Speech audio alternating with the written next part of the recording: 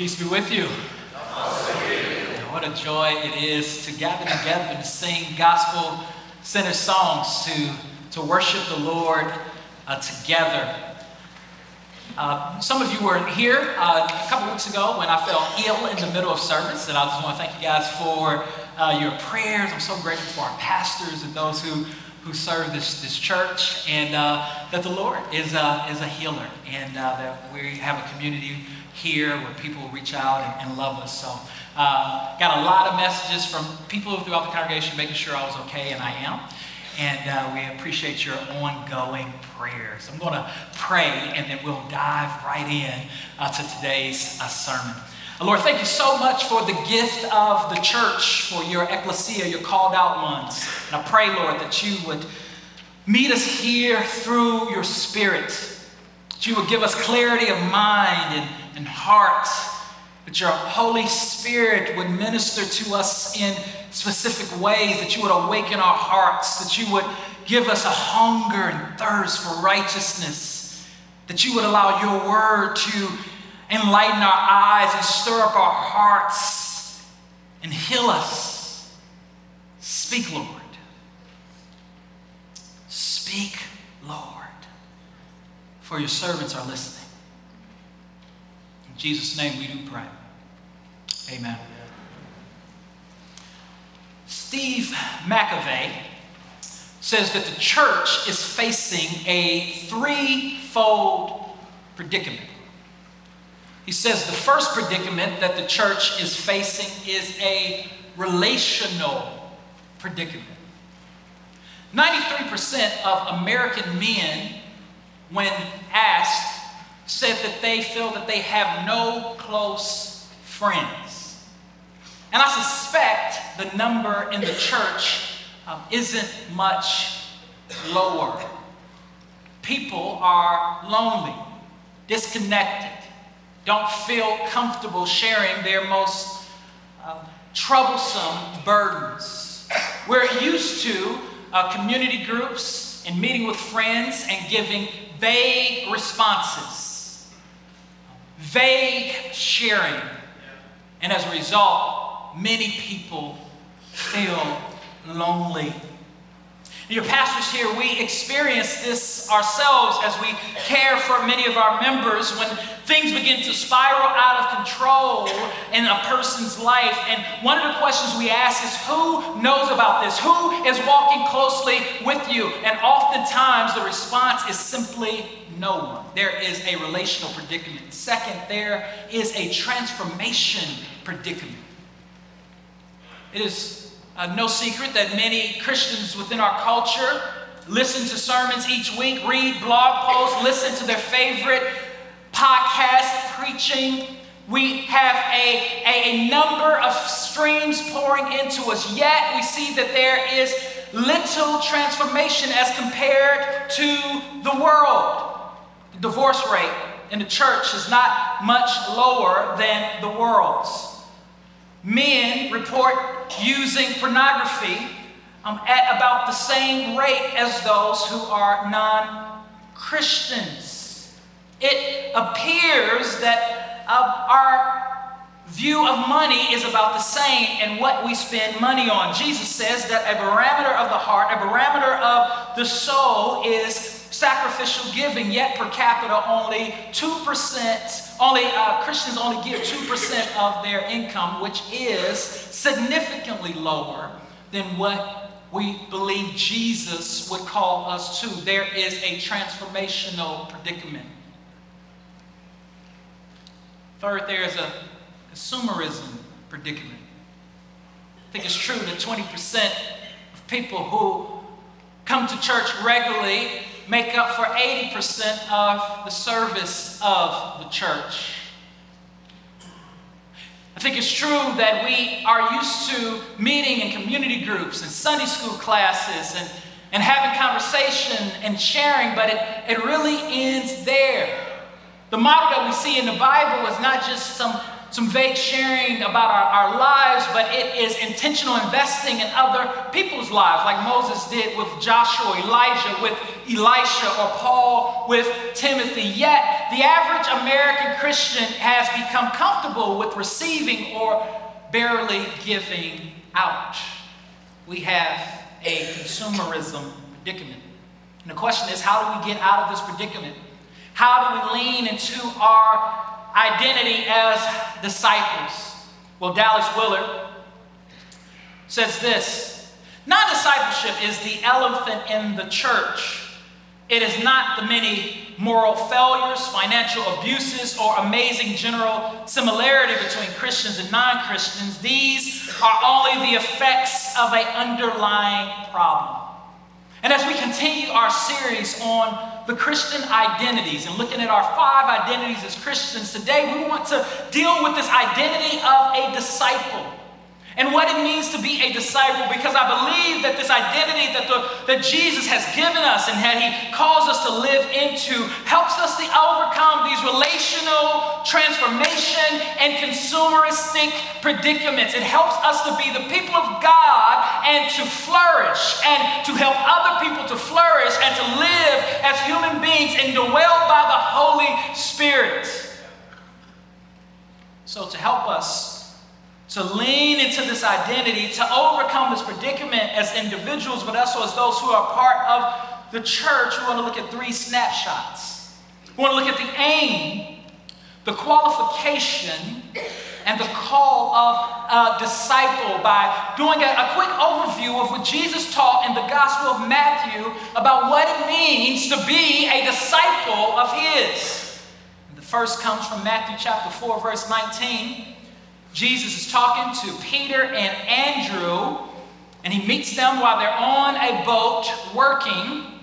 And then right after this text we're going to read, he says a similar thing and calls 2 other brothers, John and James, the sons of Zebedee. And he says to them, "Follow me. I will make you fish for people." And this is a good working definition of what it means to be a disciple. A disciple is someone who is following Jesus, who is being changed by Jesus, who is living and committed to the mission of Jesus. He calls these fishermen to forsake what they were doing and to commit to him, to follow him. That is, to actively follow him in the present, and to ongoingly follow him. That is, to follow him means to make a decision with their head, to commit their hearts, and to give him their hands. And we see that Peter and Andrew, John and James, they do just that. They enter into the school of Jesus. To be a disciple means to become a student of Jesus. This is rabbinic speech. Jesus saying, "Become my students. Be apprenticed to me. Join my school. Live with me." Rabbis homeschooled their apprentices. Rabbis took these students into their homes, and they didn't just merely transfer information, but it was an invitation to learn and to experience transformation.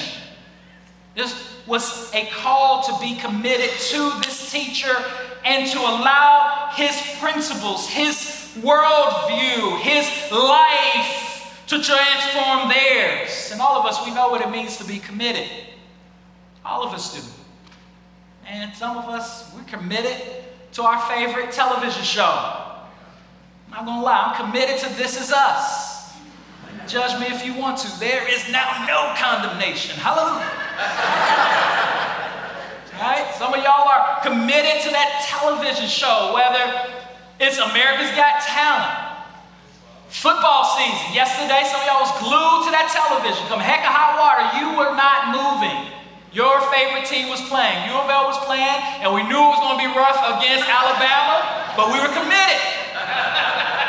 You know what it means to be committed. For some of us, it's an image that we're committed to. We will not eat if that means that we get to have our hair cut, our shoes tight, and present ourselves well in public. And some of y'all are like, no, I'm going to eat. I can care less about how I look. Why? Because you're committed.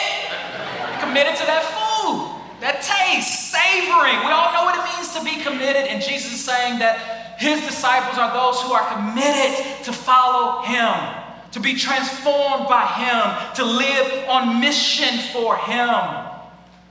Being a disciple means that we reject cultural Christianity, which is a false version of Christianity. Cultural Christianity sees the Christian faith as a social club. It's religion without Christ's lordship.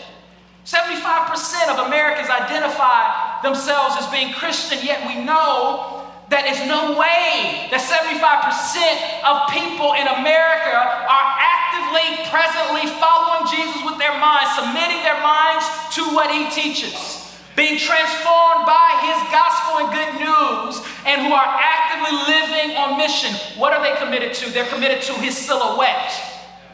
They're committed to his comfort. They're committed to ideas, but they're not committed to him and the areas that he calls them to pick up their cross and follow him. They kind of slide around or do hermeneutical gymnastics to try to make the Bible say something that it is not saying and mean something that it does not mean, so that they can build really their American dream and way of life. That's not what Jesus calls us to do. It's not what he calls us to be. He calls us to submit to his lordship. Listen, you can come to church every Sunday. You can know your Bible better than everybody in this building.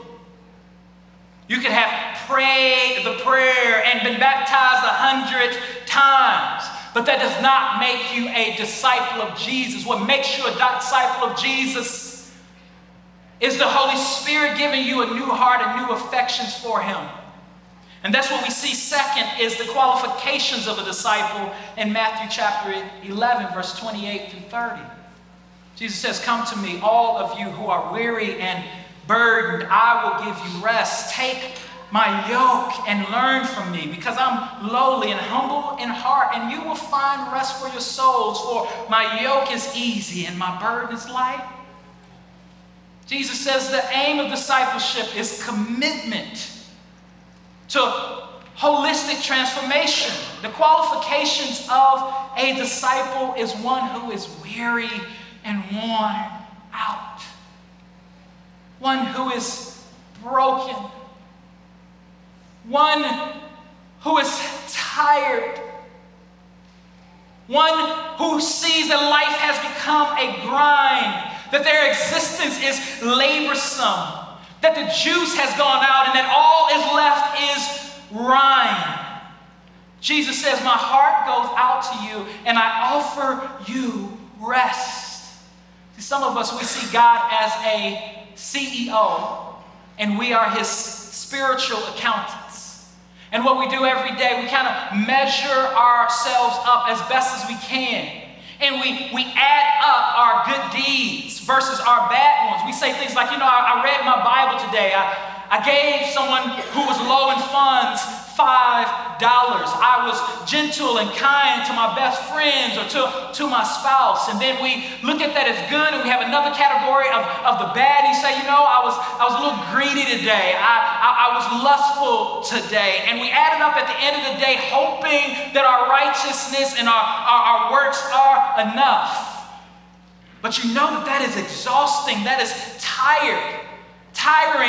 And you know that the God is not pleased, because what haunts you is the guilt of your sin and your transgressions. And Jesus, as he's writing here, as he is speaking here in the Gospel of Matthew, as he is recording, he's saying, listen, enough of that. Come to me. The qualifications of a disciple is one who has realized that their righteous account will never be enough, that they are tired of trying, that in their own strength they are failing. And he says, come to me and I'll give you rest. But notice what he says in verse 29.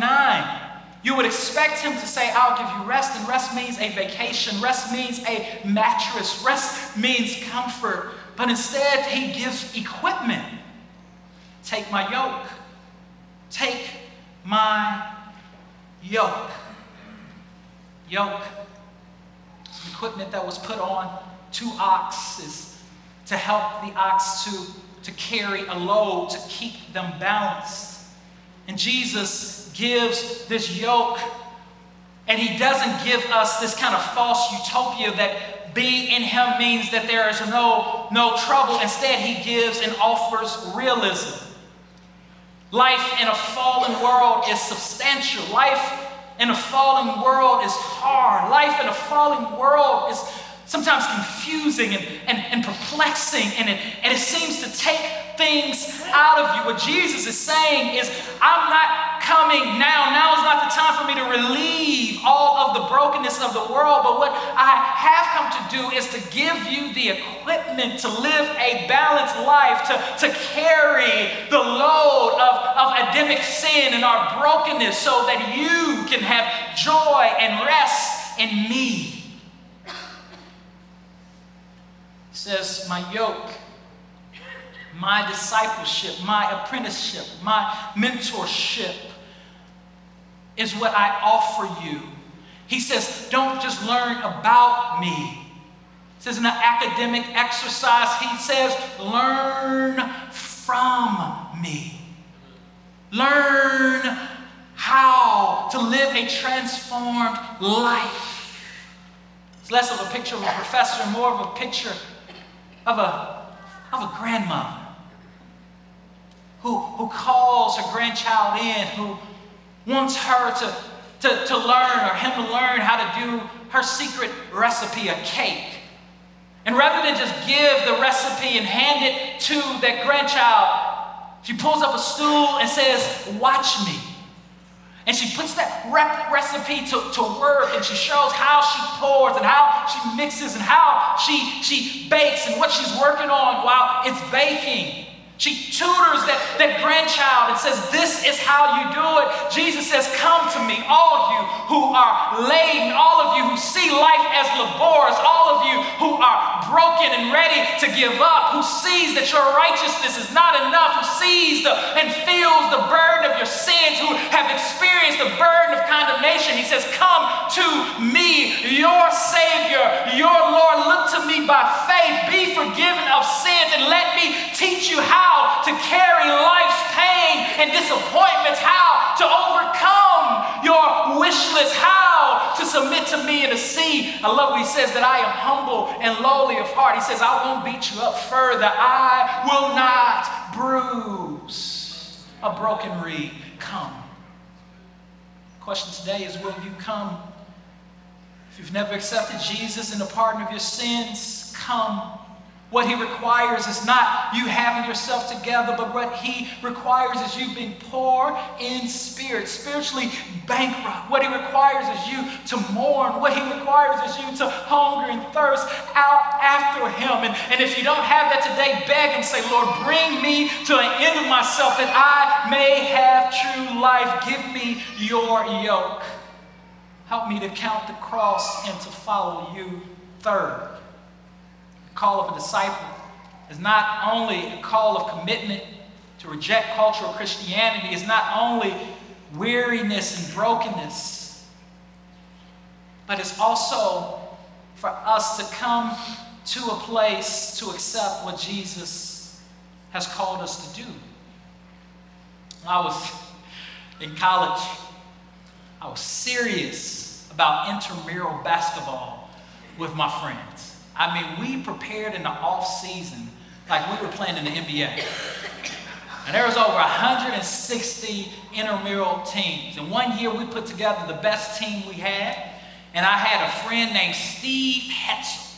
Steve is now an NBA coach. He coaches for the Orlando Magic. Steve was a basketball genius. He started off as an equipment manager for Michigan State University.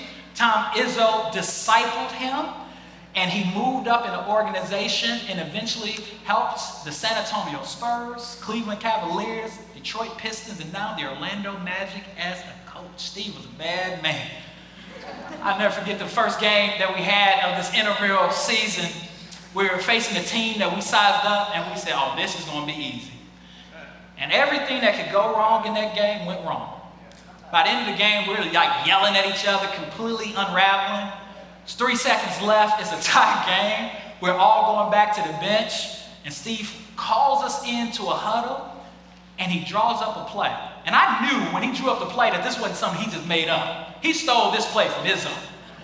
And he gave us a motivational speak, and he said, Jamal, I want you to come off this pick, catch the ball. If we run it right, you've got a wide open lane, and you've got a final shot. And that's exactly what happened. Came off a screen, got the ball, 3 dribbles, half court, shot it, and looked a little off. And it's almost as if an angel took the ball, directed it, and allowed it to go in. And we went crazy. Now, I was excited about that for 2 reasons. Number one is it helped save me in the eyes of a young lady that I was digging. She was singing today, and she's now my wife. Amen? Because up until that point, she heard me talk basketball, but she never saw me play. And if all she had was that game to go by, she probably was like, this brother is a scrub. But the second thing it taught me was this. When you have a good coach, all you have to do is run the play. Jesus here, as he's talking to his disciples just before he's going to ascend to heaven, after being resurrected from the dead, defeating death, brings them together and he gives them the final play. And what we're betting on as we run this play is not some angel just by luck helping us. What we're putting our hope in is in the fact that Jesus has given us not only the play, but the indwelling of the Holy Spirit, and that we are able to do this in the name of a triune God, Father, Son, and Holy Spirit. And here's the play. The play, he says, is to make disciples. Listen, God has not saved you. God has not saved me so that we can live the American dream and every now and then do what he says. God has saved us so that we would follow Jesus, the one who snatched us from darkness and brought us into the marvelous light. God has saved us so that we can look to this Christ who has ordained all things and who is before all things, and find our satisfaction and hope in him.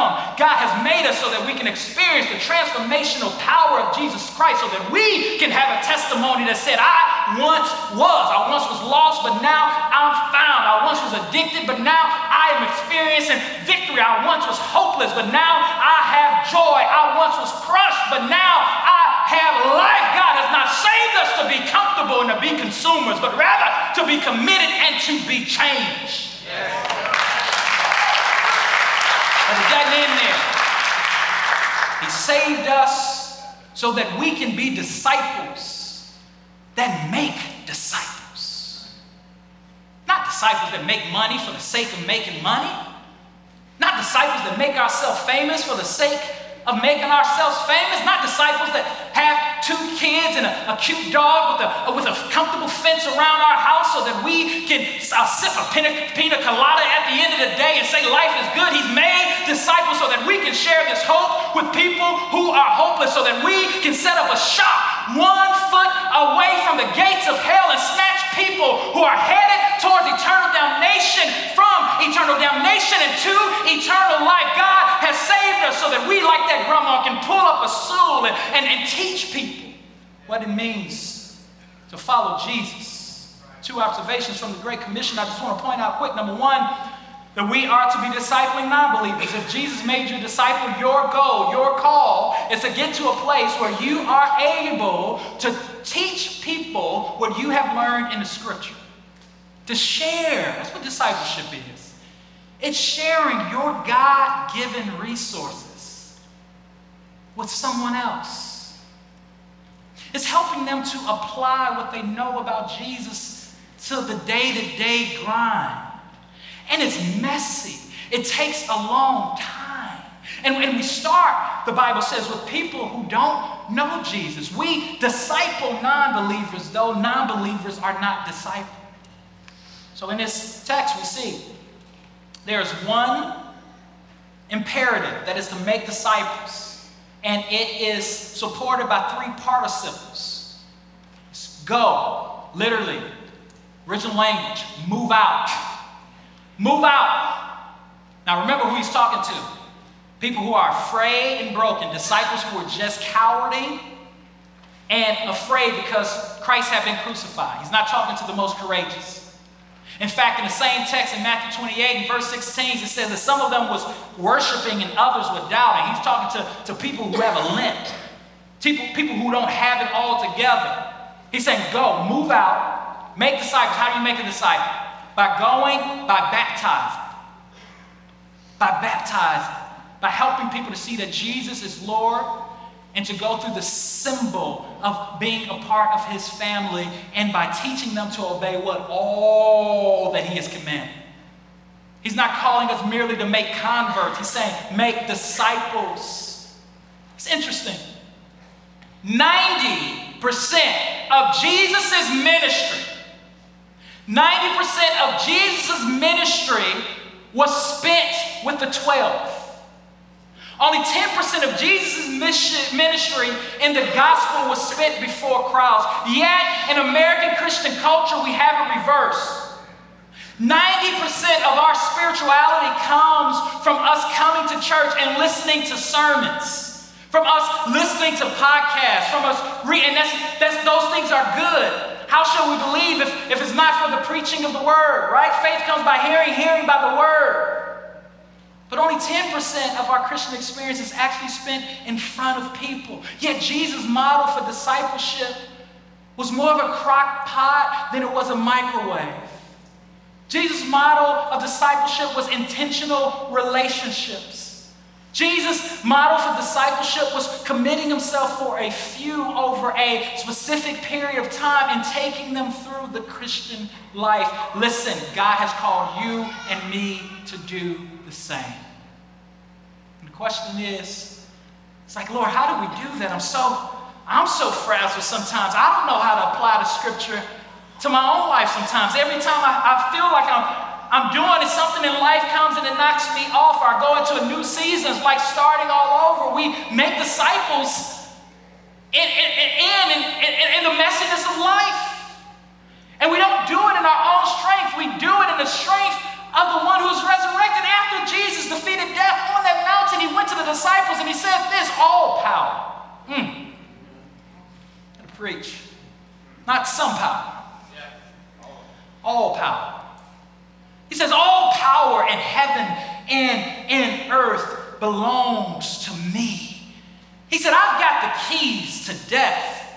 I've got the keys to eternal life. I'm the one that's in control. All power is in my hands. And he showed that he was committed to us. This eternal Savior chose to put on human flesh, to come down 42 generations, to be held in the arms of Mary as a baby, to be limited to time and space. Though he was holding all things together, he says, all power is in my hands. He walked the dusty streets of Jerusalem. He walked and lived a sinless life. He was whipped and bruised for our transgressions. He took 39 lashes, save one, with a cat-o'-nine whip. He set his eyes on Golgotha's hill. Yes, the entire time he chose to only love those who were persecuted. He said, all power is in my hands. He traveled that Via Dolorosa, the road of sorrow, so that we would have life. He allowed them to stretch him wide and hang him high and drop him low. All power of thorns was placed upon his head. He was stripped naked in front of his mother and a few disciples. Yet he said, all power. He allowed them to put him in Joseph's borrowed tomb, and he was left for dead for 2 days and one morning. But on the third day, he got up with all control in his hand. And now he who ascended is on the right-hand side of the Father, interceding for you and I. And he is coming back again one day to make all things right. But he's saying, my beloved, I saved you, not so that you can be comfortable, not so that you can live in a Christian bubble or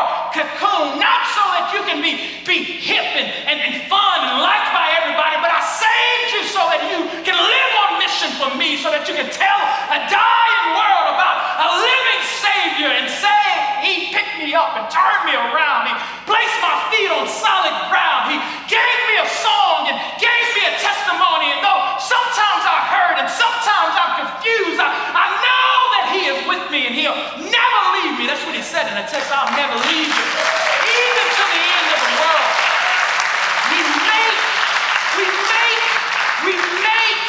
We make disciples through the power of a triune God by faith, not for salvation, but from salvation. Yes, that's good. Because we've set our eyes and our affection on Christ. The story is told that in 1985, Coca-Cola found themselves in a predicament.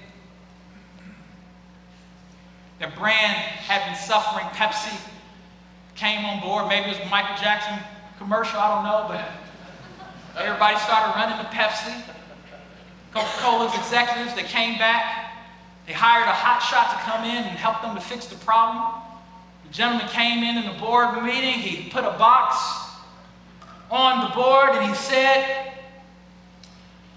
"What makes us unique? Why do people stay committed to this brand? What has got us to this point?"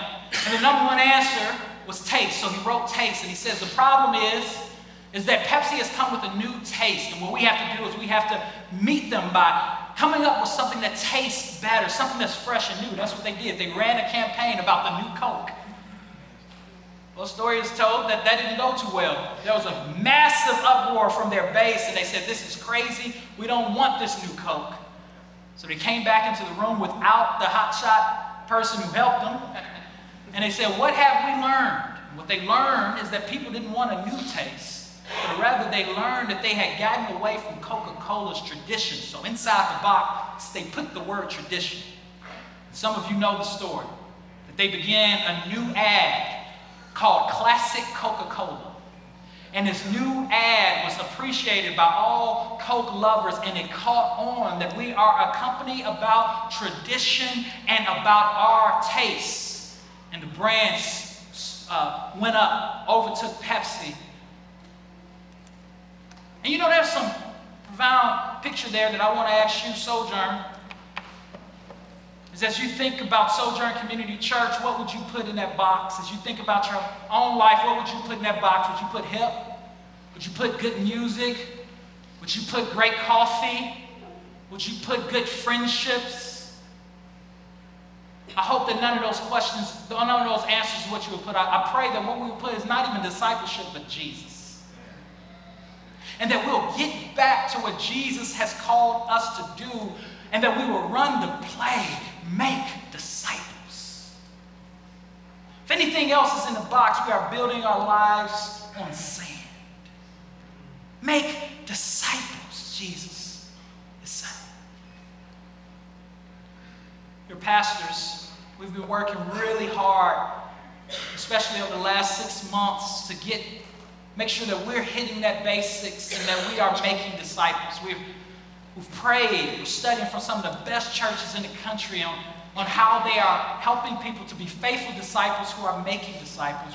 We are troubled by this predicament of the church, and we want to make sure that for the next 50 years, unless Jesus comes back, the Sojourn Community Church is flourishing and making disciples. So I ask you to do two things. One, I ask you to pray for your pastors as we are learning together, building relationships, critiquing where we are in order that we can fill this great commission together. But two, I ask you to do an examination this morning, if you're a Christian, before you take communion, and ask yourself this question. If someone was to look at your life in this last week, what would they put in that box? Would it be pain? Would it be sin? Would it be comfort?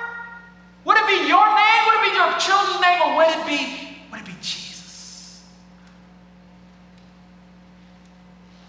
And then to plead with him, Lord, you empower my heart to put Jesus back in that box. And every Sunday when we gather together, we take a meal called communion together. And this meal helps us to focus on Jesus. This meal does 4 things for us. One, it helps us to look backwards. Jesus said, as often as you do this in remembrance of me. It reminds us that the cross and resurrection of Jesus is what's most important. And it reminds us that we're loved. And the proof of that love is through a broken body. A sinless broken body. Two, not only does it help us to look backwards, it helps us to look inward. It helps us to examine our own life over the week. But it also helps us to look outward. To see, is there anyone, Lord, that I do not have peace with, that there's disunity? And would you help me to make amends with my brother or sister in Christ? But finally, it helps us to look forward to the day when Jesus will come and we will be in a new heavens and new earth, and we will sup with him as a discipled family.